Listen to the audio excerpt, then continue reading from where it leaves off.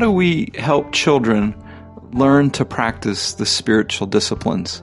That's the topic we'll be working with today in another edition of the Renovare Weekly Podcast. My guest today is Lacey Borgo, and Lacey comes from Colorado. She's a member of the Renovare ministry team, and she's written a series of 3 books on working with children and spiritual formation. The books are titled Good Dirt. Hope you enjoy. I don't want to peg you as the children's person, but you have much to say about spiritual formation and working with children. Is that something we could talk about today? Yeah, that sounds great. And I'm really glad that you brought that up about the whole kid thing. It's a little bit of a bee in my own bonnet concerning being pegged the kid thing, the kid person. I see this a lot in churches. I see it a lot just in our society in general, that we tend to split the population into these tiny little sectors where we can sort of lay a value on top of them. It's easier to dissect and assign value to people if we're able to separate them out. And then we have some difficulty with learning from each other and really enriching one another's lives. So while you're exactly right, I am the kid person. I write children's curriculum, family devotionals, and I'm a spiritual director at for children at a homeless shelter. I also do the same things, same things with adults. Okay. The great theologian Carl Reiner likes to talk about bringing our childhood up with us through adolescence and into adulthood, and that a fully formed, mature adult will have those threads of innocence and character that are formed in childhood with us. And if we separate that out, we just don't do as well. We're not as whole. Yeah, I've heard you do some teaching on some of the work you do with kids, and I mean, there's something to be said about if we really understand something, we should be able to take it and explain it in such a way that kids can grab onto it. Would you agree? Yeah, I think that's so true, and yet on so many levels, however you simplify it for a child is really means that you've made it accessible to adults. It speaks to that child inside all of us, that really needs to continue to grow and nurture and be brought into a relationship continuously with Jesus. That's good. Well, I once heard, I was sitting with a group of people, and they were kind of asking the question and working with the idea that spiritual formation's really only for people in their 40s and beyond that have been beaten up by life enough to where they're wanting something more. And that felt very off to me. Yeah, I experiential wise, I just haven't seen that to be true. Spiritual formation is learning to recognize God completely around us and involved in our lives and respond simply. And children, I mean, whoa, are they totally aware of what is going on around them? I mean, that's one of the things about mixing children and adults, keeping things, folks together of different age levels, is that they help us to become aware. I don't know how many times when my children were little toddlers, we would walk to the mailbox, and it should only take you about 2 or 3 minutes, but it would take like half an hour because they were so aware of ants and ladybugs, and we live out in rural Colorado, and elk poo and all of that kind of stuff. They were helping me be aware because I was about the task at hand. I had a list to do, but it's really children that help us, and separating them out. I think it certainly hasn't helped them, but it really hasn't helped us. Yeah. Jesus said the kingdom is opened by them.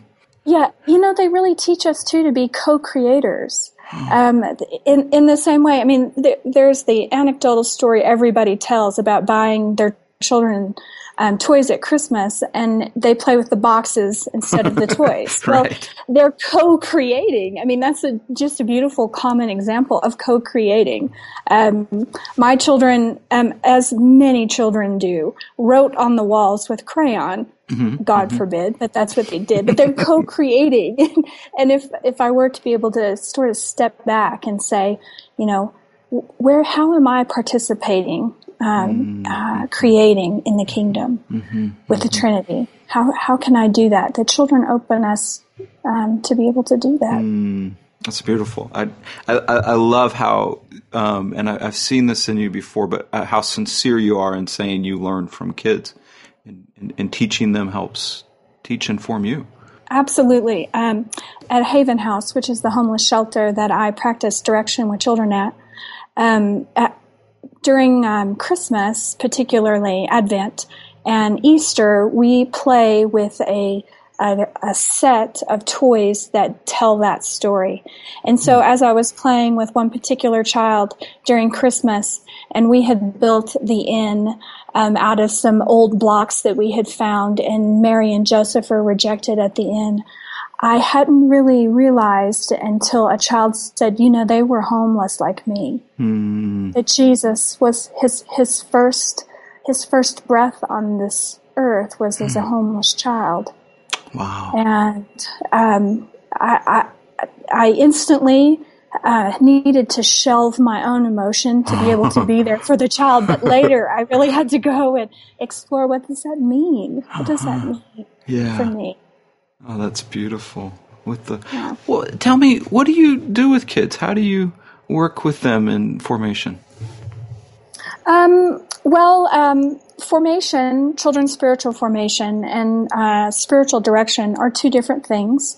So formation is how they are learning to recognize and respond. So be that process of being formed into Christ followers. Yes. And direction is a practice that happens under formation. And to be honest, it's not common. I'm working on my doctoral work right now, and there's like maybe 2 of us out there who are writing on this.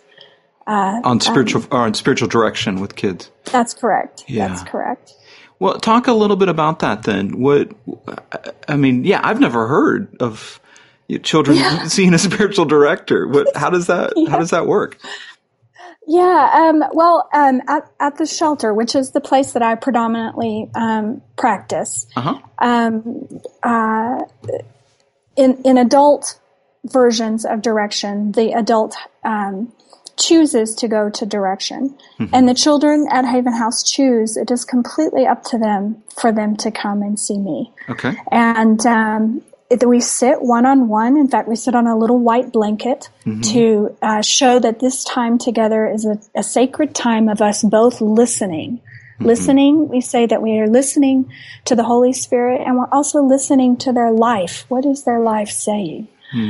Teaching them to see. I think of direction being a lot of teaching them to see. And then we have a couple of little rhythms that we do each time. I have a whole different set of pictures of children with Jesus, and they choose the one that speaks most deeply to their heart. And that's the one they pick, and they put it by a little battery-powered candle because we're not good with open flame.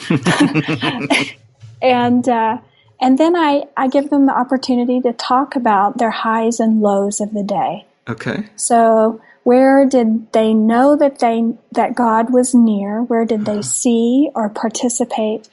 And then sometimes that language isn't available to children, so I'll ask them something that was really good that happened during the day. Tell me about something really good or something really beautiful, or those things that are the fingerprints of God throughout our day. Yes. And then as they talk, I look for them a moment of authenticity. And once it opens itself up, then I give them an opportunity to pray through play, or pray using prayer beads, or paint, or any of those sort of ways. And that's basically what a session looks like. How do kids play through play?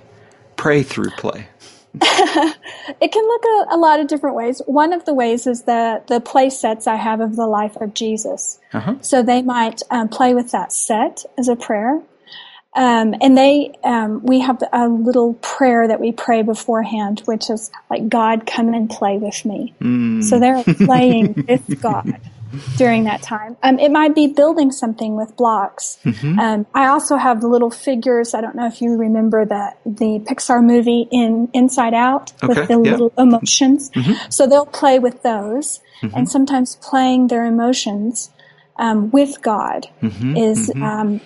I can only assume it's very powerful from the looks on their faces, because they aren't really, many of them aren't really, are able to articulate the way that they feel and what they are saying. And so those are some of the ways that they play. But they'll paint. That's another one. They love painting. Watercolors are so forgiving and lovely. I think many adults need to hear to go play as prayer and paint as prayer.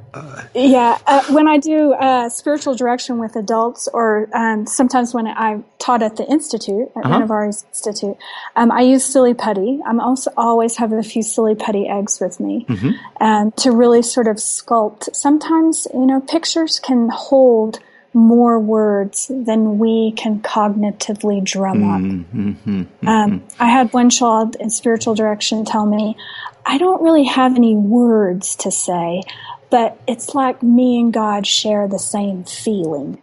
Yes. And I thought about how many different times in my life because of whatever reason, I can't really get the words formed together, but that I can put the feeling there, and that God would enter into that space with me, and we could share that together. That's good. Can be sort of transcends the ability or needed ability of cognition. I frequently will feel like words they fail me. They betray me. I can't quite. They never come out right. Even with God. Yeah, sometimes they. Yeah. How does this work with the direction? How do they respond to it? What I found is expectation is key. If you expect that children hear from God, children hear from God. And I work really hard to hold the boundary of not leading, but instead just opening a space to asking some curious questions and just being kind of open to whatever experience that they're going to have, and trust that the Holy Spirit is in it. I mean, can we as adults trust the Spirit? So often that's the bite you question that adults have all the time with kids. I mean, I certainly do. Oh, that's so good. Can we trust that God is fully available, fully intent on interacting with them? Yeah. And, has the hound of heaven been on their heels since their beginning? Yeah. Yeah. And can transcend their abilities or lack of language to understand. And I mean, it has far-reaching, I don't want to say consequences, but far-reaching application for the developmentally disabled. I mean, once we start understanding that this is the way that the Holy Spirit works, the Trinity transcends this, and we're talking about folks at the end of their life. Right. We're talking about at my most desperate moments when cognition is way not possible. So often we turn faith into, head knowledge or academics and, exegesing things, and lose touch with the point is living our life with God and being present to Him. Absolutely. And I would say that children are more available for a whole person formation than adults are. I mean, the great gift of cognition, I mean, it is a gift, is to be able to control things. Okay. And children have very little need to control. And so they're able to go into their bodies and go into their emotions and meet God in those places, not limited, which they will grow into cognition. Mm-hmm. Oh, I wonder if that's a piece for, Jesus's words of becoming like little children, is learning to live without our need for control. Yeah, I think absolutely. I mean, my children, as they have grown in cognition, when we're in the car, they want to have control over the radio, and they want to have control where we go. But when they were little, they really didn't. They were there for the ride, really, and the Cheerios, but the ride. What would a kid? I mean, if I talked with one of the kids you work with, what would they say about their time with Lacey in spiritual direction? They would probably say they really love the gumball at the end. Don't we all? To be perfectly honest, they would say, really, that gumball is where it is. I can say what I hope they would say. Yeah, sure. I hope that they would say that they met Jesus and they talked with Jesus. We call it holy listening. Yes. So that they met and talked with Jesus during holy listening, and that they took him with them into their lives. Mm-hmm. Well, I just got this beautiful picture of, this is something they can carry on through their life, right? And set them on a trajectory of living life with God beyond just Sunday school stories and morals and such. If you were to ask, what's my driving passion as a human being, it's first for myself to be able to recognize when God is near, which is all the time, and participate in that presence. Yes. And my passion extends to the folks that I get to do life with, including the people that I am a director for, to help them to be able to recognize and be aware of God when he's near them, and to live into that, respond to it. It drives to almost everything I do. Every choice I make, down to the minute points sometimes. That's good. I just was listening to an interview I did with Mimi a couple weeks ago, where she used the line, and it just jumped out at me, is that we're learning to cooperate with what God is already doing in our lives. Yeah. And absolutely. I love that picture, and we can work that with kids too, that God is doing something in their lives and helping them enter into that and cooperate with that. It's beautiful. Are you going to write on this topic? We need a book on spiritual direction with children. Well, there'll be a dissertation on it. That will likely be horribly boring, and I recommend it maybe to no one. I hope to maybe do a little teaching around spiritual direction with children first, and then a book. I would like to, more than anything, I'd like to tell the children stories. Good. Because children won't read a book on spiritual direction with children. So I would like to tell their stories so that they can help adults step into the kingdom. Yes. I love it. Spiritual direction with children in a homeless shelter. That's just beautiful. Yeah. Good to talk with you, Lacey. You too. Bye-bye.